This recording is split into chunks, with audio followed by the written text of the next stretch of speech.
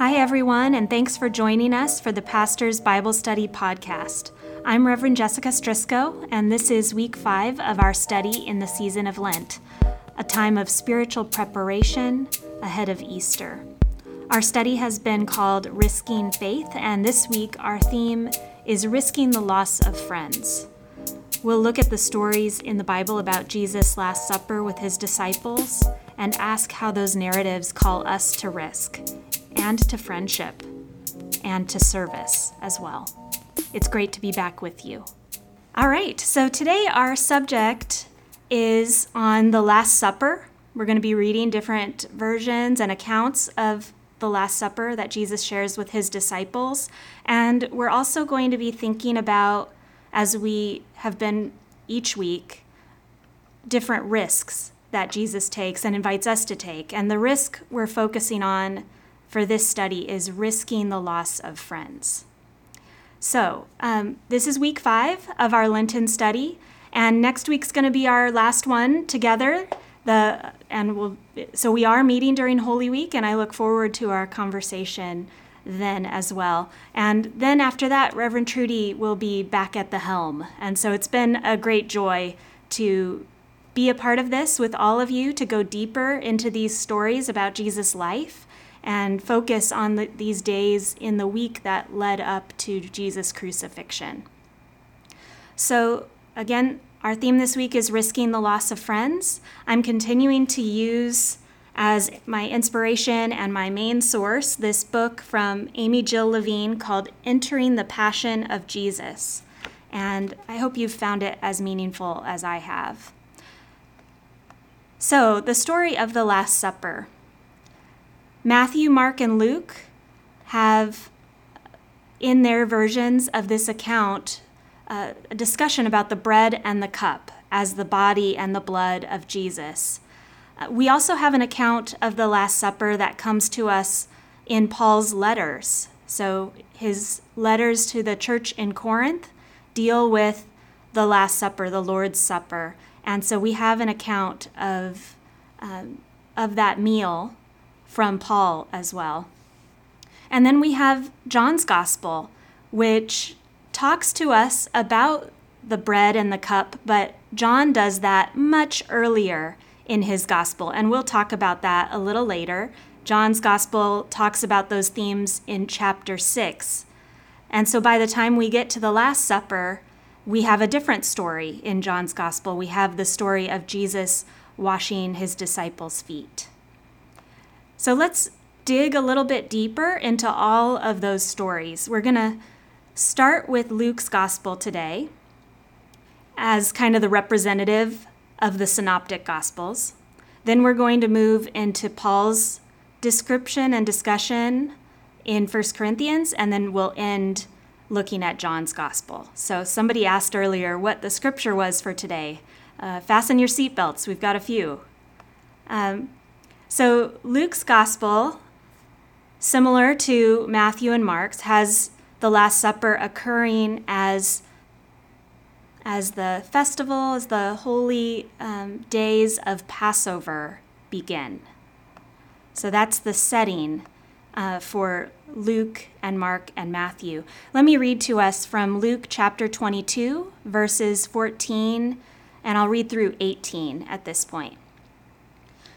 When the hour came, Jesus took his place at the table, and the apostles with him. He said to them, "I have eagerly desired to eat this Passover with you before I suffer. For I tell you, I will not eat it until it is fulfilled in the kingdom of God." Oh, there are 2 beautiful birds right outside my window, but they did scare me. But here they are.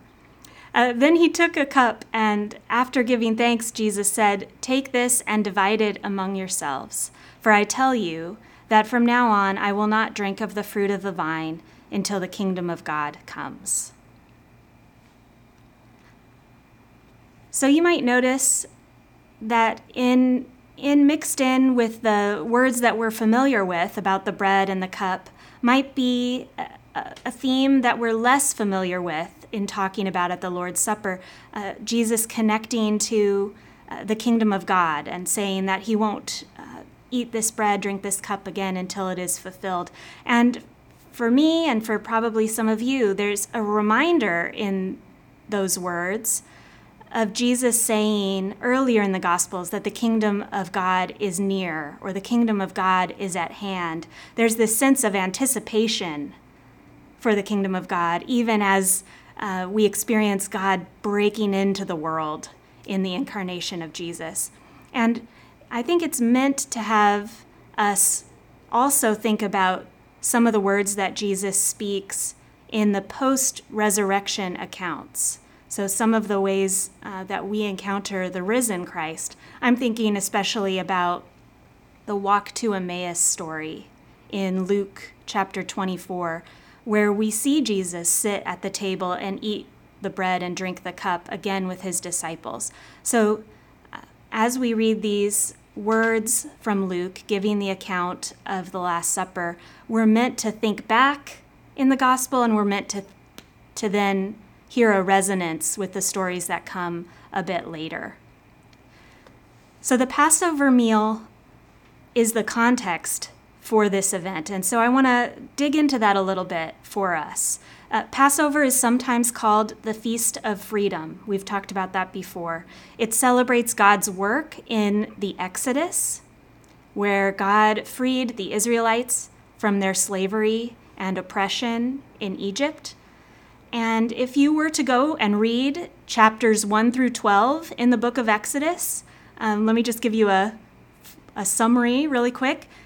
You might remember that Exodus starts with a tremendous amount of oppression of the Hebrew people, that Pharaoh is ordering all the male children born to the Hebrew people to be killed. And how the midwives kind of revolt about that. They won't do that. And then decrees that come to continue to try to limit and oppress the Hebrew population while they're in slavery. And then we have the story of Moses' mother sending him in a basket right down the river to save him from that terrible fate. And when he grows, we have him coming because of God's call to face Pharaoh and say, let my people go. And then we have the heart of Pharaoh hardening, where he won't allow the Hebrew people out of slavery and bondage. And then we have that story of the plagues that come upon Egypt. And the final plague, you might remember, is that the firstborn children of the Egyptians die in that plague. And what's done is the Hebrew people are instructed to put the blood of a lamb over their doorposts, and that is how they are spared from the plague. And so each year, as they remember God freeing them from this slavery and oppression, they eat that meal and put the blood of the lamb above their doorpost in remembrance, in celebration of being freed from their oppression. Now, how Passover is celebrated today is quite different from how it was celebrated initially, but the stories are told and remembered. And that theme of being freed from slavery is continued, of course. So in the temple era, in the time of Jesus, there would have been sacrifices made in the temple. The people would bring whatever animal or produce that they were offering to God as a sacrifice. And there were all types of reasons to offer a sacrifice. It could be a Thanksgiving offering, which sounds to me like this Passover lamb was a Thanksgiving offering. There were sin offerings.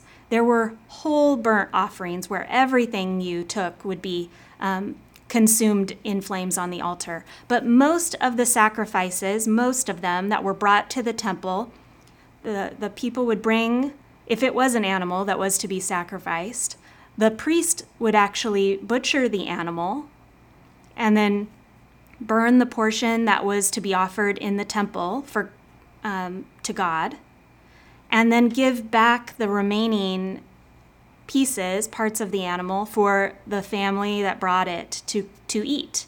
And so it was sort of this way of sharing a meal with God, in a sense.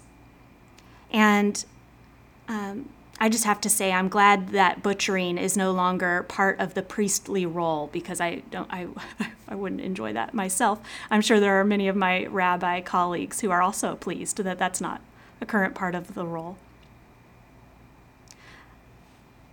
So all different types of sacrifices that were offered. Again, this Passover meal is a celebration of God freeing God's people from slavery. So then we get to, in Luke's gospel, as we continue to read, we're on verse 19 now, and 19 and 20. Then Jesus took a loaf of bread, and when he had given thanks, he broke it and gave it to them, saying, "This is my body, which is given for you. Do this in remembrance of me." And he did the same with the cup after supper, saying, "This cup that is poured out for you is the new covenant in my blood." So Luke and then Paul, the Apostle Paul, they are the ones who really emphasize remembering Jesus as we eat the bread and drink the cup, that we're called to that remembrance. And Passover, as you may know, is a time for remembrance. It's remembering that story of God's work, of God's freeing action in our lives. And I've always really loved the idea that we're called to remembrance. We're called to pass on those stories that are sacred in our faith. Luke and Paul are also the ones who emphasize the new covenant that Jesus establishes, this new promise of a relationship with God, where God once again claims us as God's people. And so we're called to eat the bread and drink the cup and remember that promise of God. So one thing that all four of the Gospels agree on has to do with what comes next in the scripture, and that is that Judas, one of Jesus' disciples, is present at the Last Supper. All four Gospels agree on that. They also agree on the fact that Judas is the one who betrays Jesus. Just so you know, Judas does not appear by name in Paul's recounting of Jesus' words. But that's not too surprising, because the reason that Paul is writing about the Last Supper is to deal with the way that the Corinthian church is practicing the Last Supper. And we'll get into that a little later. But he's not really talking about who all was present. He's focused a bit more on how it's practiced by the early church.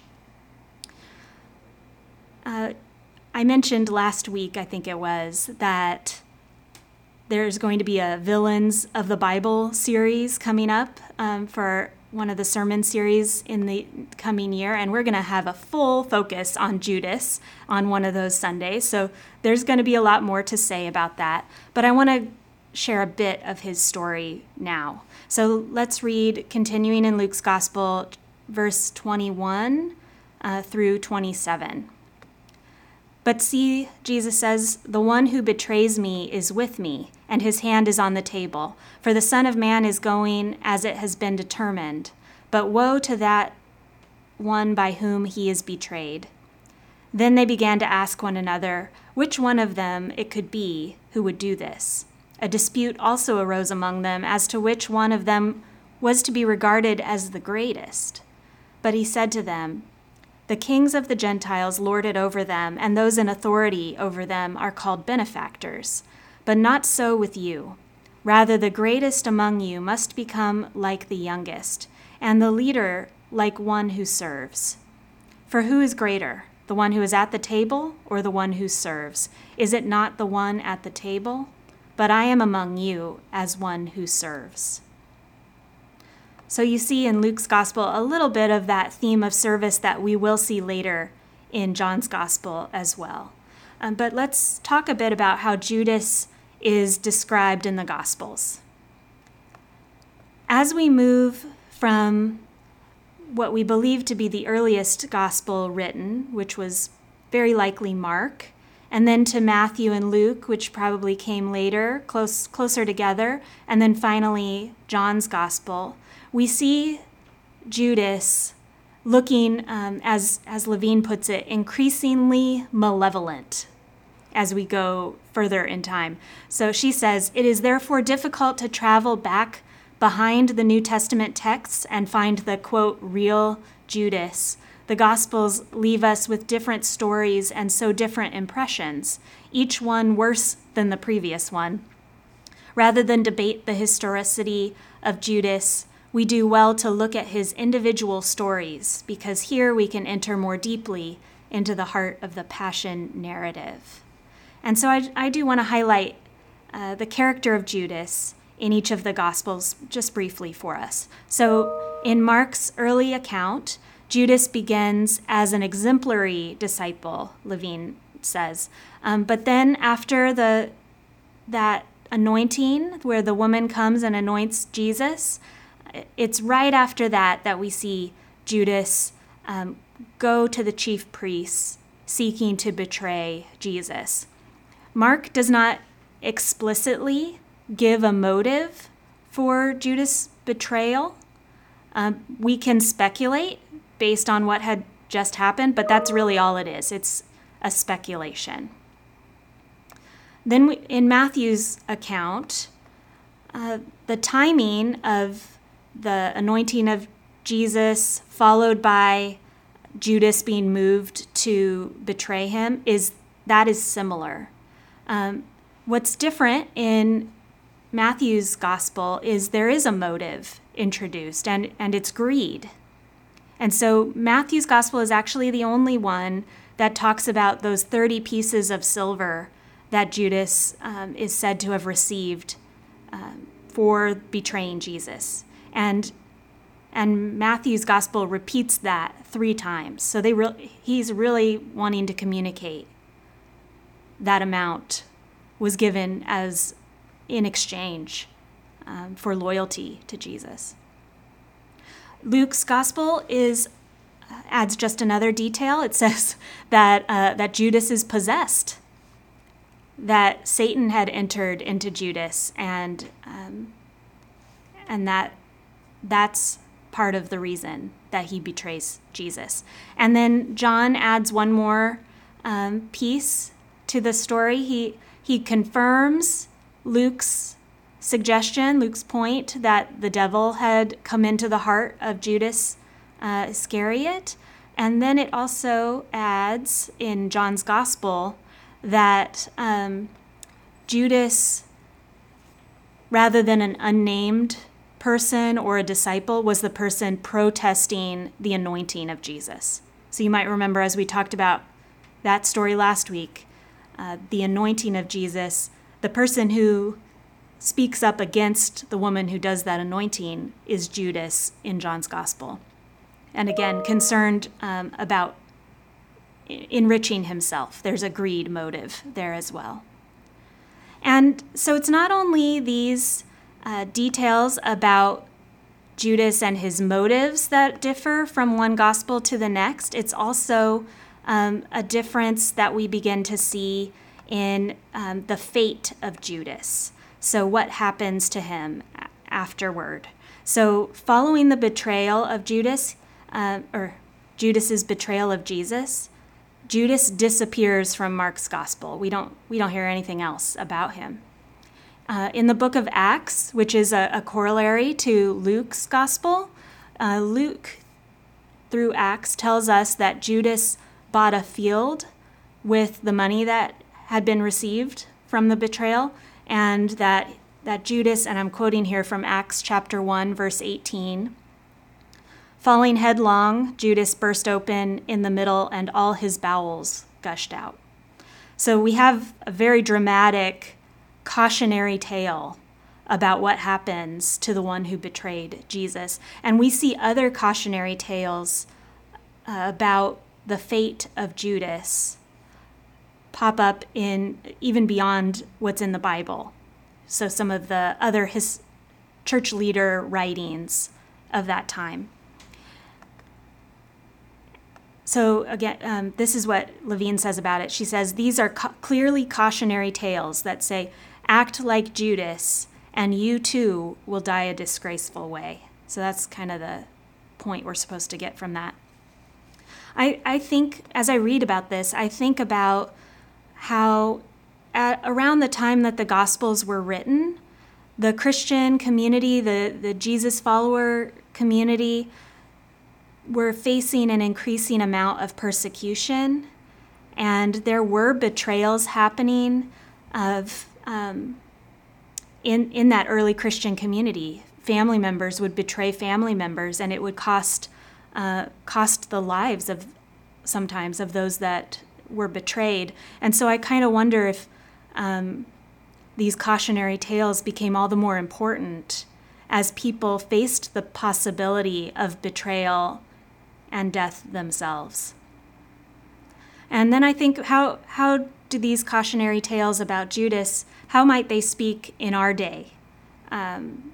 Whether it's in relationships that we have or broader relationships, nations with nations, that sort of thing. How do they translate into our day?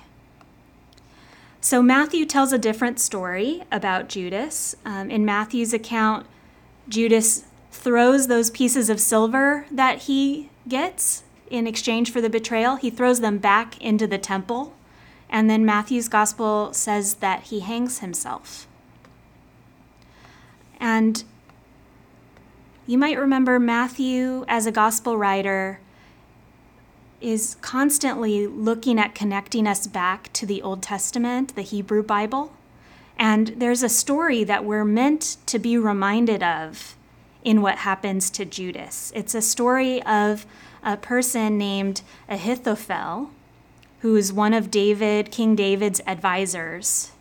And this is in 2 Samuel chapter 17, verse 23. Ahithophel had affiliated himself with King David's son, Absalom, who was leading a civil war, trying to become king himself.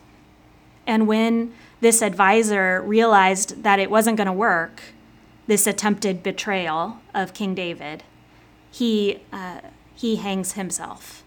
So we're meant to see those stories as similar, of what happens to this advisor of King David, and then what happens to Judas, who does betray the son of David. And I want to stop there to note the tragedy of suicide, because I don't want to mention that topic without also mentioning the continued ways that people suffer with mental illness, with suicidal thoughts. And so I want to note that God's grace never abandons us, that there's always access to forgiveness. There's always a place for us with God. And I also want to lift up some resources that are helpful. We have a New Life Counseling Center that's a part of our church with really excellent mental health caregivers and therapists. And you can find that on our website, fumcsd.org/counseling center. Really wonderful people and resources there. And there's also, of course, the suicide hotline and resources. up2sandiego.org is a good one. So up2sd.org. All good resources for us. As we continue on the topic of betrayal, I think it's helpful to consider what Judas can teach us, because that's in many ways why his story continues to be shared throughout our Christian history. So Levine says this. She says, "Since we will all most likely at some point in our lives be at table, at home, in an office, at church, with someone who has betrayed us, or perhaps someone whom we have betrayed, we need to remember not only the anointing woman who took risks, but we need to remember Judas. In all four Gospels, Judas shares the Last Supper. He is present in the Synoptics when Jesus speaks of his body and his blood, when Jesus distributes the bread, and when Jesus announces that he will be betrayed. Is Judas part of the group or not? Has he a chance of being redeemed? Can he be saved? Judas, too, she says, is in the image and likeness of the divine. He is not a demon, although he may seem to us to be one. He is a human being, and we cannot afford to demonize human beings. Judas calls us to conscience. I really appreciated the way she phrased that and that invitation for reflection when we experience betrayal and also when we might betray others. I was having a conversation the other day with my older daughter who turned 4 in February, and she has been going to chapel as part of her preschool experience, and they were learning about Jesus going on the cross. And she was asking me, who put Jesus on the cross? Why is he there? And I was like, oh my, here we go. Theological conversation with a 4-year-old, right? Those are great. And she asked me, did bad guys put Jesus there? And so we got to talk about how Jesus, that we all have a role in that story, and that Jesus even loved bad guys. And if Jesus can even love bad guys, that means Jesus can love us as well. So that's how I tried to navigate that, but I thought I'd share, it resonated with me as I thought about Levine's words about Judas, that we might remember that God, through Jesus, even loves bad guys, and that means Jesus can share that love with us as well. Let's talk about the image of the bread and the cup, that pinnacle, I would say, of how we think about the Last Supper, Holy Communion. So I want to turn now to Paul's words in the letter to the Corinthian church. This is in 1 Corinthians chapter 11, and we'll look at verses 23 to 26. This is what Paul writes. He says, "For I received from the Lord what I also handed on to you, that the Lord Jesus, on the night when he was betrayed, took a loaf of bread, and when he had given thanks, he broke it and said, 'This is my body that is for you. Do this in remembrance of me.' In the same way, he took the cup also after supper, saying, 'This cup is the new covenant in my blood. Do this as often as you drink it in remembrance of me. For as often as you eat this bread and drink the cup, you proclaim the Lord's death until he comes.'" Those are familiar words, I think, to many of us. Our communion liturgy in the United Methodist Church and in many other denominations is drawn from this passage of Scripture. And isn't it powerful to think about how speaking those words, listening to those words at the communion table links us all the way back to the earliest communities of Jesus followers? I think that's really powerful and not always something we consider. So verse 23 might be the least familiar part of that passage I just read, that every time we eat the bread and drink the cup, we proclaim the Lord's death until he comes. And a couple things to know about that verse. One is that Paul was convinced that Jesus' return would be imminent. And so there's an urgency to his words that is powerful. And so that's part of his what he's sharing there. Also, it's helpful to know the context of why Paul is talking to the Corinthian church at all about the Last Supper. And there had been, we can tell by the passage around what I just read for us in this chapter of 1 Corinthians, that there's been a lot of division in the Corinthian church, and that the way that they're celebrating communion together, the Last Supper together, has really emphasized division rather than connection. That the wealthier people would eat a lot of food, and the poorer people sometimes would have nothing. And so it was not creating the sense of remembrance and community with God and one another that was intended. And so Paul is correcting that. And so he's reminding them of what Jesus did at that supper, and then calling them to act accordingly, to take it seriously, to not create more division, but rather to create reconciliation when we join in communion. So another point that Levine lifts up is that she points to a translation issue in the New Revised Standard Version of the Bible, which is the one I've been reading for us. So she says that the translation that says on the night when Jesus was betrayed, that word betrayed is a possible translation of the Greek word, but she thinks there's a better one. And the better translation she would offer is to hand over, when he was handed over. And it's a Greek word, paradidomi. And nowhere else in this letter or any of Paul's letters does he say anything else about Jesus being betrayed. But Paul does talk about giving the bread, giving the cup, handing them over, with this same Greek word.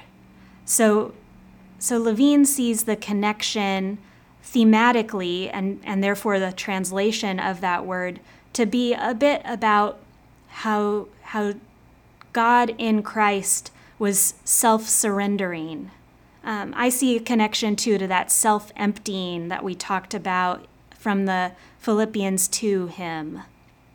So that Jesus is giving of himself with the bread and the cup. So let's reflect together on how food and dietary practices shape us and shape our identities, both as people and as communities of faith. So Levine says that Lent is often associated not with eating, but with fasting, right? And that refraining from eating can be just as influential into a sense of identity for us. So that's one way that we try as Christians to mark this season as a sacred time. She points to the German philosopher Ludwig Feuerbach, I think I say that right, I did not study German, who said, "You are what you eat," right? You are what you eat. So we're reminded of that sense of identity that comes. And we see this a lot in religious traditions. So Jewish people at the time of Jesus, as well as many today, are distinguished by a certain set of dietary practices. So too with people of the Muslim faith. There are some dietary regulations that many practice. And even some Christians who have dietary practices, as we've talked about, not only during Lent, sometimes other parts of the year as well. But certainly as Christians, we are impacted, connected, shaped by sharing this sacred meal of Holy Communion, right? This is something we do that sets us apart in some ways, right? It shapes our identity. I was thinking about how if we don't have Hawaiian bread, right, as part of our communion, sometimes that causes quite the stir because it's become part of our identity, part of how we relate to each other. It's part of our tradition, right, depending on the congregation you're connected to. I think, too, about John Wesley and our connection to the Methodist movement. John Wesley encouraged what he called constant communion, frequent communion.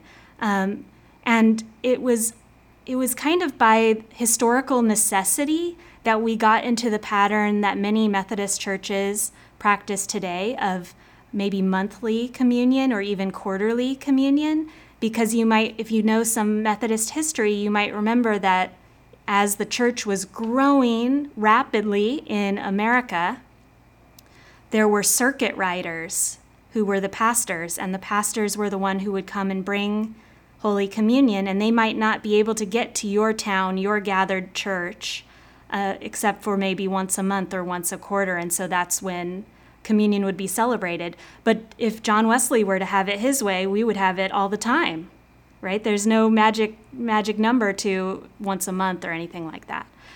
So there's this sense of that sacred meal of communion, the sacrament of communion, is a key part of our identity, of who we are to God, who we are to each other.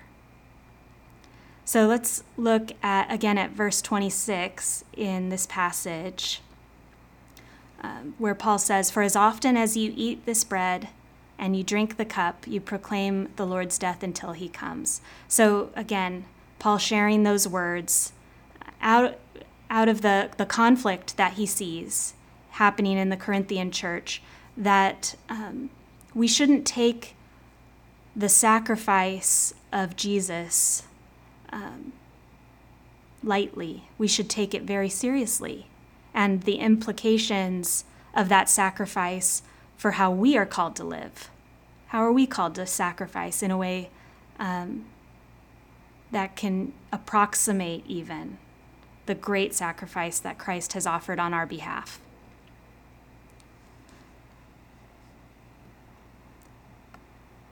All right.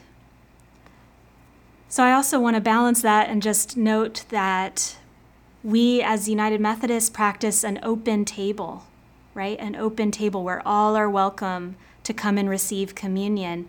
And it may be that people who have never been to a church before, who don't know anything about the Christian faith, come and feel moved by God's Spirit to receive the sacrament. And that's part of why in our tradition also we have elders, pastors, who are ordained to offer the sacrament. So they're kind of charged with that idea of keeping order, of honoring what communion is really all about. And then that allows us to have that openness at the table and still hold these words of Paul, taking them seriously. All right, so here's what Levine says also about Paul's words. She says, when Jesus says, take, this is my body, and then lifts up the cup and says, this is my blood of the covenant which is poured out for many, he is using sacrificial imagery. Today, sacrificial language does not resonate well with most of us because we do not live in a culture where sacrifice, in the sense of spilling blood on an altar and then eating part of that sacrificial offering, is practiced. At the time of Jesus, everyone, whether Jewish or Samaritan or Gentile, understood the practice of and the efficacy of sacrifice. So that's interesting too, because although the dietary practices of the Jewish community would have definitely set them apart from the rest of Greco-Roman society in Jesus' day, the practice of sacrifice would have been understood throughout. That would have permeated different sections of society in Jesus' day in a way that it doesn't, obviously, in ours, right? However, she wants to flag what is different, what is shocking about Jesus' words in this passage. She says, in no case in the Jewish world was blood to be eaten. Not in the temple, not in the home, not in the field. And that commandment had been in place since the time of Noah, when God proclaimed, you shall not eat flesh with its life, that is, with its blood. That's Genesis chapter 9, verse 4. And she goes on to say, nor is the eating of human flesh permitted, then or now. We can hear the shock of Jesus' words clearly in John's gospel. Jesus says, unless you eat the flesh of the Son of Man and drink his blood, you have no life in you. That's John chapter 6, verse 53. And the disciples say, this teaching is difficult. Who can accept it? And Levine says, this is a good question. So why create that shock? Levine says it is essential that we hear the shock of the language, because the shock is part of how Jesus teaches.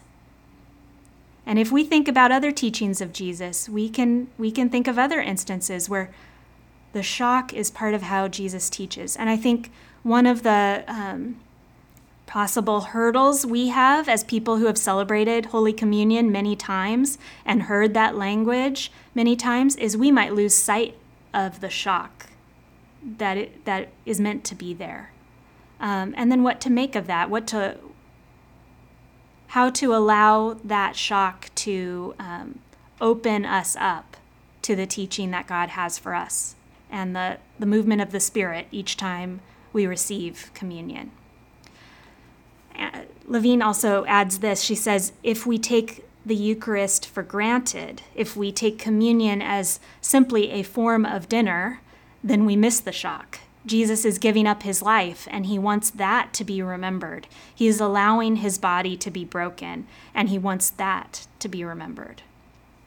So there's a response called for from us because of what Jesus has done, and we're meant to consider that response, pray for that response each time we participate in the sacrament. All right, let's go now to John's Gospel and the focus on service. So I've already talked about how in John's Gospel he talks about the bread and the cup that Jesus offer, connecting those to the body and the blood. That's in chapter 6 of John's Gospel. And so by the time we get to the Last Supper, John's offering a different story for us. And it's that story of washing the feet of his disciples. And the time of the Last Supper in John's Gospel is also different. So for John, Levine points out that the Last Supper takes place 24 hours earlier than it does in Matthew, Mark, and Luke. So that the meal is not a Passover Seder. In John's Gospel, Jesus is crucified not on the first day of Passover, but on the day before, when the lambs for the Passover Seder are being sacrificed in the temple. And so she says, thus Jesus does not need to speak about eating the lamb, the paschal offering, because in John's Gospel, Jesus is the lamb. John has changed the symbolism here. Whereas the paschal offering, the lamb is not a sin offering. So in Passover, the lamb is not a sin offering. We talked about it being like a Thanksgiving offering for God freeing God's people from slavery. But in John's Gospel, there's a powerful connection made to the image of Jesus as the lamb, as a sin offering. So it's different, but I think the reason for that comparison is really, really profound. It resonated deeply with the early Christian community that John was speaking to. It resonates with many today, many of us. But I do think it's helpful to see how the imagery is being used differently. There's a different way of communicating. Because if we think about freedom from oppression, freedom from slavery, which is the focus in Matthew, Mark, and Luke, many of us might talk about freedom from sin and moving into forgiveness as comparable. But those are different metaphors, right? They're different metaphors that do have a lot to say to each other. Just helpful to notice the difference. So Levine writes, if we think of Jesus as the Passover offering, we can better understand how John's symbolism works. That first night of Passover at the time of the Exodus from Egypt is when the angel of death passed over the houses of the Israelites, those houses marked with the blood of the original paschal offering, but killed the firstborn of all the Egyptians. Jesus, as the new paschal lamb, the lamb who takes away sin, will similarly save his people for eternal life. The original Passover marked the movement from slavery to freedom. The Passover for John symbolically marks the movement from sin to reconciliation, from death to life. So let me just quickly read for us John chapter 13, verses 1 to 5. Now, before the festival of the Passover, Jesus knew that his hour had come to depart from the world and to go to the Father. Having loved his own who were in the world, he loved them to the end. The devil had already put it into the heart of Judas, son of Simon Iscariot, to betray him. And during supper, Jesus, knowing that the Father had given all things into his hands, and that he had come from God and was going to God, got up from the table, took off his outer robe, and tied a towel around himself. Then he poured water into a basin and began to wash the disciples' feet and to wipe them with the towel that was tied around him. That foot washing, some of you might know, that was the role of a slave in those days. The rabbi, the teacher, would never have done this for disciples. It was very shocking, very shocking. So I was talking about the shock of the woman who anointed Jesus' feet in John's gospel. She would have been acting out of great humility. What Jesus does in washing his disciples' feet is even more humble, even more shocking. Levine speculates maybe he was inspired by that woman to go this extra mile. I think that's an interesting thought. And of course, Jesus, when he comes to Peter, Simon Peter says, Lord, you can't wash my feet. I'm sure it was unthinkable, not just to Simon, but to others who were there at the table. But then Jesus insists. Jesus says, I must do this for you. You don't understand it now. But this has to happen or you won't have a share with me. And then almost out of desperation, Simon Peter says, well, then also my hands and my head. And I've always thought of that response as just Simon Peter's overflowing desire to be connected to Jesus. And I think that is one way we could read it. Levine offers another way that I find really compelling as well.